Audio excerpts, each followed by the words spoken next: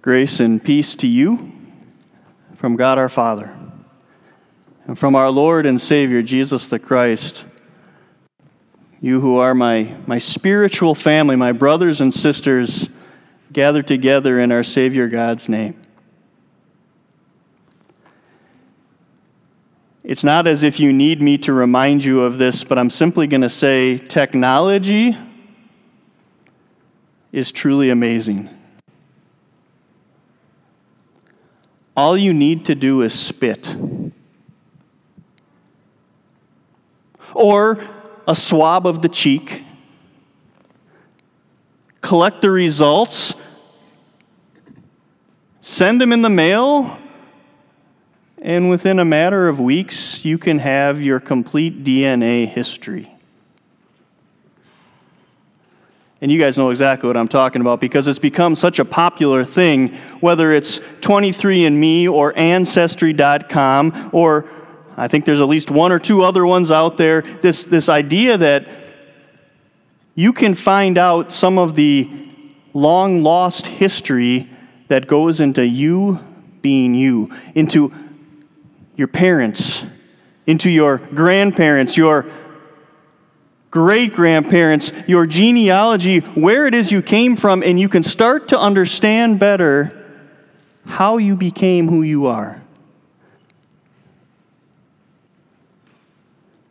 Technology is amazing because inside all of us is that DNA that's been compiled and goes into making you exactly who you are. And whether you're satisfied with every aspect of it or not, it's your identity. There have been some heartwarming stories out there about how 23andMe or Ancestry or other companies have allowed for people to rediscover friends and, I shouldn't say friends, family that they never knew they had, or to discover mysteries that now have been solved, long-lost inheritances that have been waiting for the next person in the family line, only for the person to discover that they in fact have that DNA and they belong to that family. So popular are they now that it's becoming a pretty common Christmas gift or birthday gift to allow someone to find out more about who they are. And this is what I want you to think about. I am all in favor of finding out as much as you can, if that is your intent, about your DNA. But this morning, you don't need to spit or have someone swab your cheek to come face to face with who you truly are. And if you want to use the phrase spiritual DNA, you can. But if you simply are willing to let Scripture speak, and I think you are, as we go through this section of Romans chapter 5, Paul is going to peel back one of the greatest mysteries of all time, which is how you got to be you in a spiritual sense,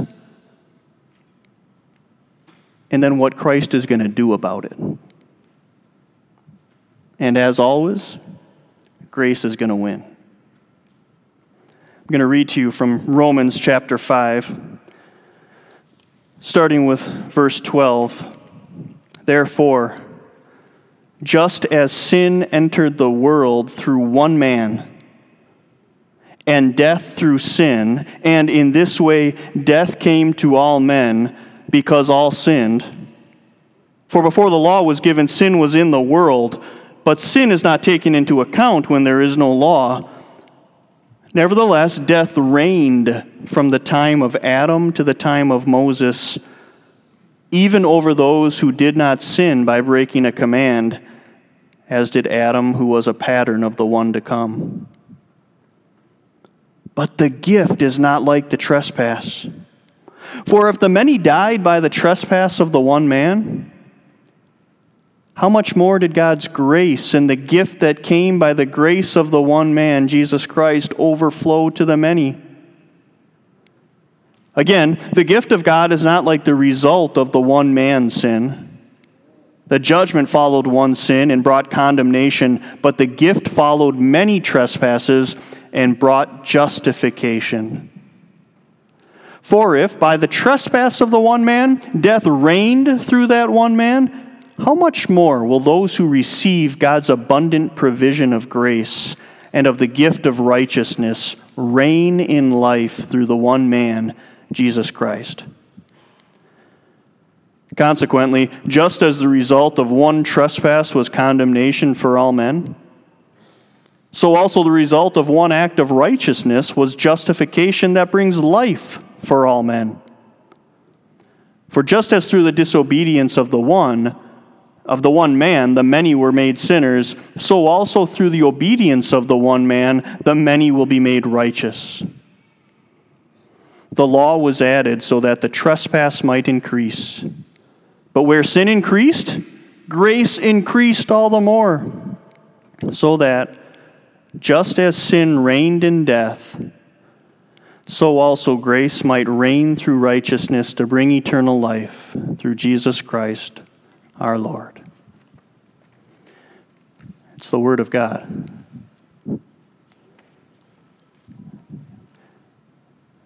The Apostle Paul knows what he is writing about and the direction he is trying to take. And he wants to get it all there in front of the Romans as they're reading this letter and being exposed to God's good and gracious will. And so last week, the Apostle Paul went to great lengths to remind the Romans that they could have peace of mind and security even in the midst of troubles. Why? Because they are standing in God's grace. That same comforting thought that you and I have when we know that through faith in Christ, we stand in God's grace even when we endure challenges in this world. And having assured the Romans of that, and having assured you and me of that, Paul wants to now do a comparison game. He wants to compare and contrast a little bit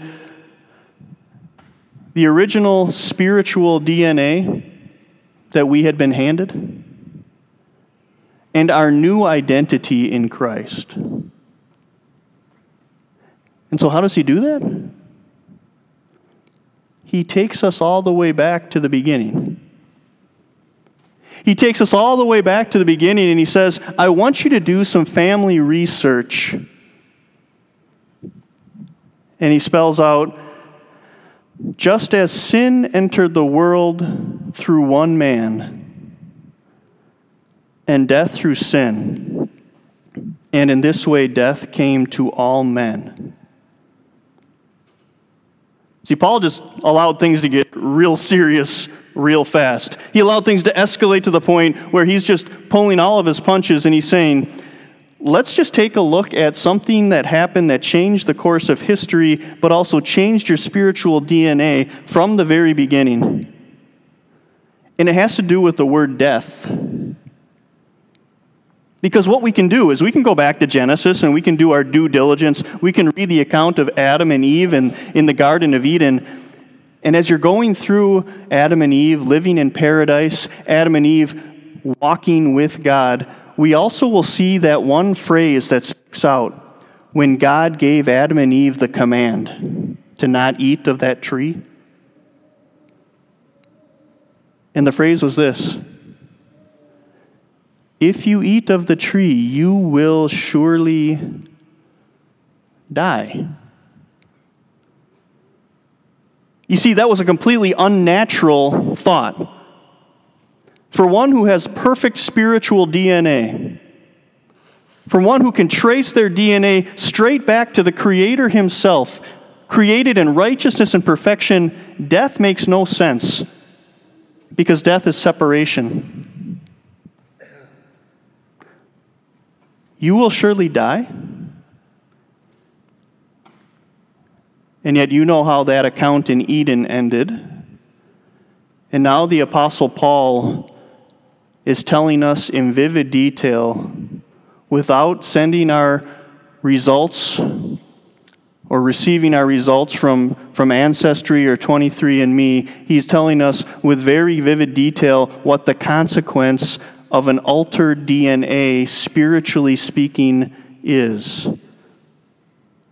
Just as sin entered the world through one man, and we know that Adam and Eve both died, and death came through sin, and in this way death came to all men.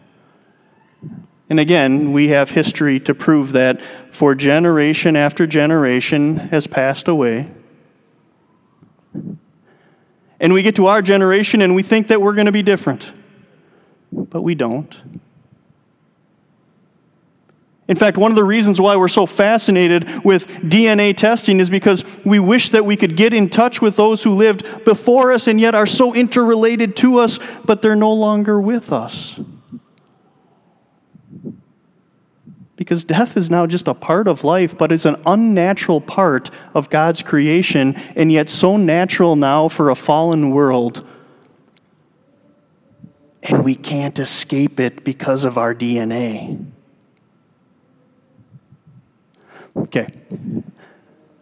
Talking about some pretty serious stuff. So let's just lighten the mood for a second by allowing yourselves to come to this realization. We like to call out drama queens around us.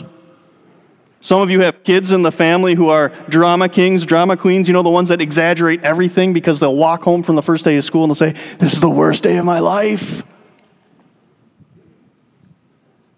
You know what it is to have a drama queen in the house. And how often we like to exaggerate truths. The Apostle Paul is not exaggerating when he uses such blanket statements such as, death came to all men because all sinned. It almost sounds like we want to say, "Okay, Paul, back off. We get it. You're trying to make a point." And Paul's saying, "I don't think you get it. We have this problem, and the problem has been handed to us from generations and generations, and you will pass it off to the next generation too. Your spiritual DNA is sinful." Yes, I told you that you are standing in grace. Yes, I told you that you can have every confidence, but in order for you to truly understand that, realize this, that your spiritual DNA since the fall of sin way back in Eden has been so corrupt that you are born into this world knowing that there will be an end date, an expiration date. Death has become a reality for us.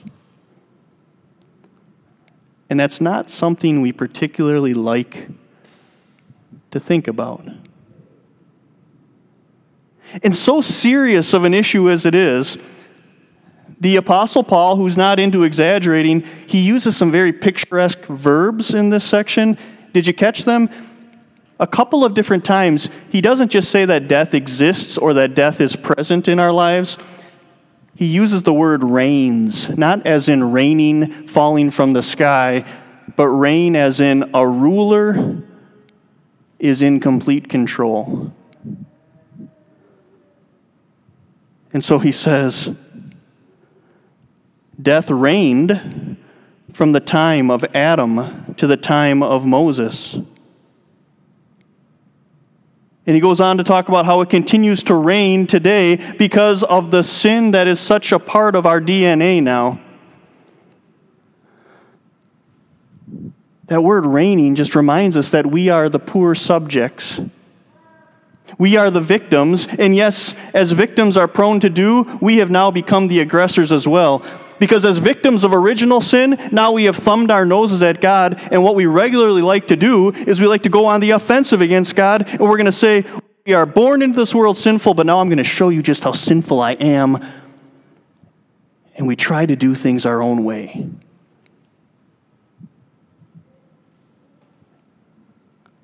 But don't worry.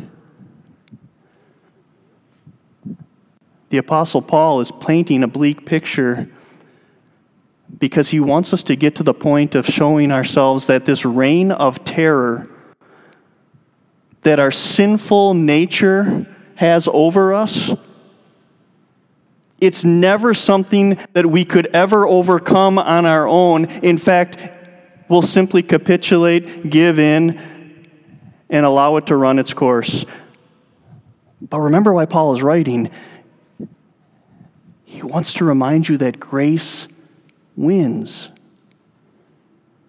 And there is a way for this reign of terror to come to an end. There is a way for the fear of death to be wiped out. There is a way for our spiritual DNA to once again become restored, whole, right before our God.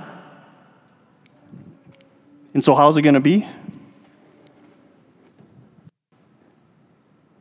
He goes on to say, consequently, in verse 18, just as the result of one trespass was condemnation for all men, so also the result of one act of righteousness was justification that brings life for all men. You see what Paul's doing here, right? He's saying grace is going to win through a great exchange. And so what we're going to exchange is Adam and all of his descendants and all of the spiritually corrupted, sin-filled DNA that we have received, we're going to exchange that for Christ. Because just as the act of one man could put this world into a tailspin, so also the act of another man, the perfect man, the God-man, Jesus the Christ, he can undo that all. And he has. And so if you want to think in terms of this incredible illustration, just put it in your mind. You have the swap going on. You have the exchange going on. You have the trade going on. And it looks like we're taking advantage of God, but God's saying, no, this is exactly what I've always wanted. I'm going to hand you my son. And by his act of righteousness, his act of coming to this world and performing and carrying out the task of doing everything perfectly on your behalf and then laying his life on the line for you, you can claim that as your own and let him take your garbage, your sin. And as a result, I will now view you as righteous in my sight. Grace wins.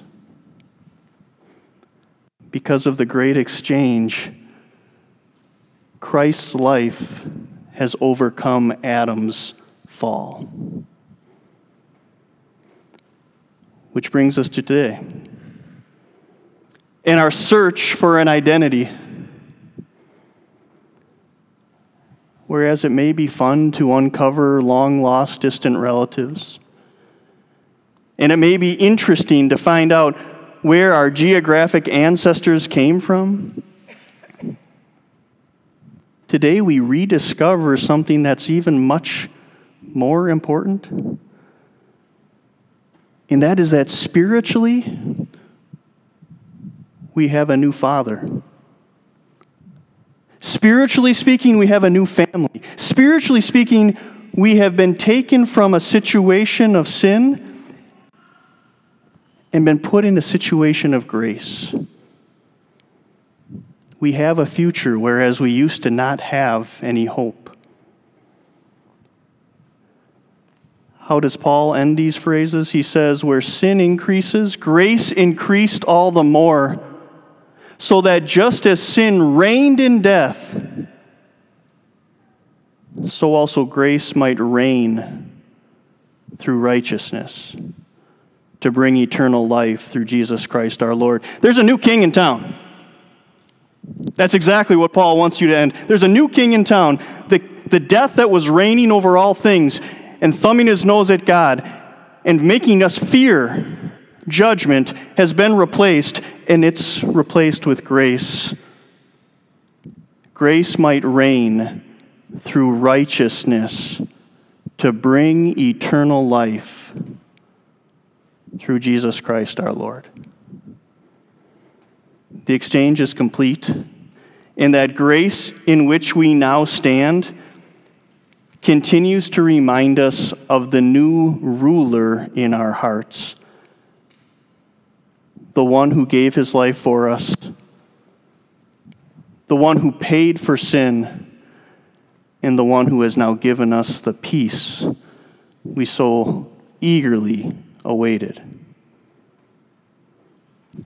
And so as you leave here today, be confident of your new heritage, your new identity, your new position before God.